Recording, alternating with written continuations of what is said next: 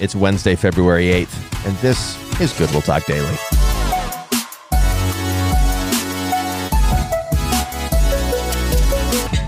Welcome back, everybody, to Good Will Talk Daily. It's a reading week this week, taking a little break from Isaiah, a bit of doom and gloom and darkness over there in Isaiah right now, and we're going to get back to that next week, but this week we're doing a reading week in 1 Corinthians. We're going to just do the first 5 chapters. We'll jump back into 1 Corinthians maybe in a couple weeks after some more Isaiah, kind of going back and forth so that we're able to, not just have downer stuff every single time. There's some great things here in 1 Corinthians. I pray the Holy Spirit will be impressing them on you, applying His word to you. Maybe a phrase or a verse will stand out, and that'll be the Lord prompting you today. So we're going to read, and then I'm going to pray, and then I'm going to go. I encourage you, spend a few more minutes in prayer before the Lord, asking the Spirit to apply His word to your life.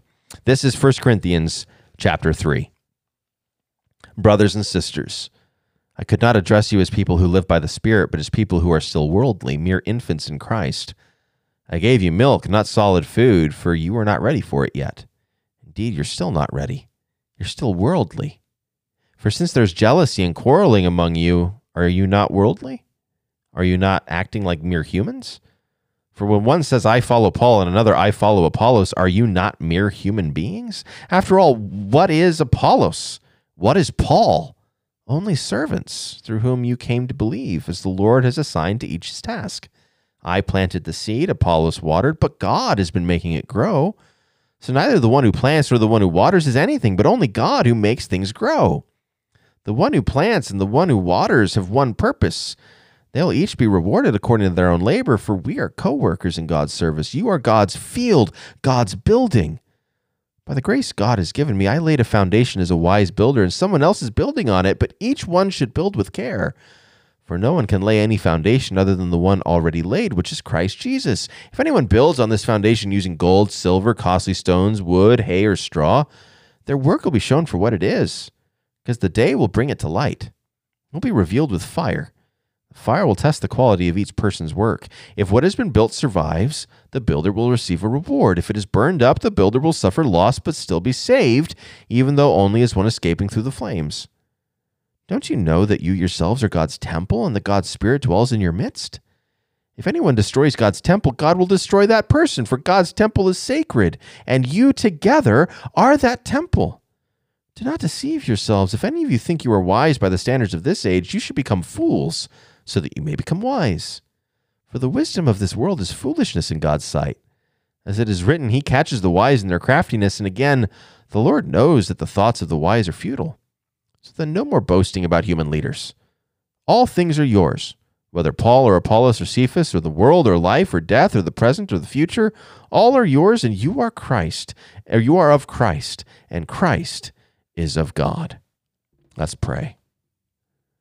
Father, too often we label ourselves based on who we follow, based on who we like.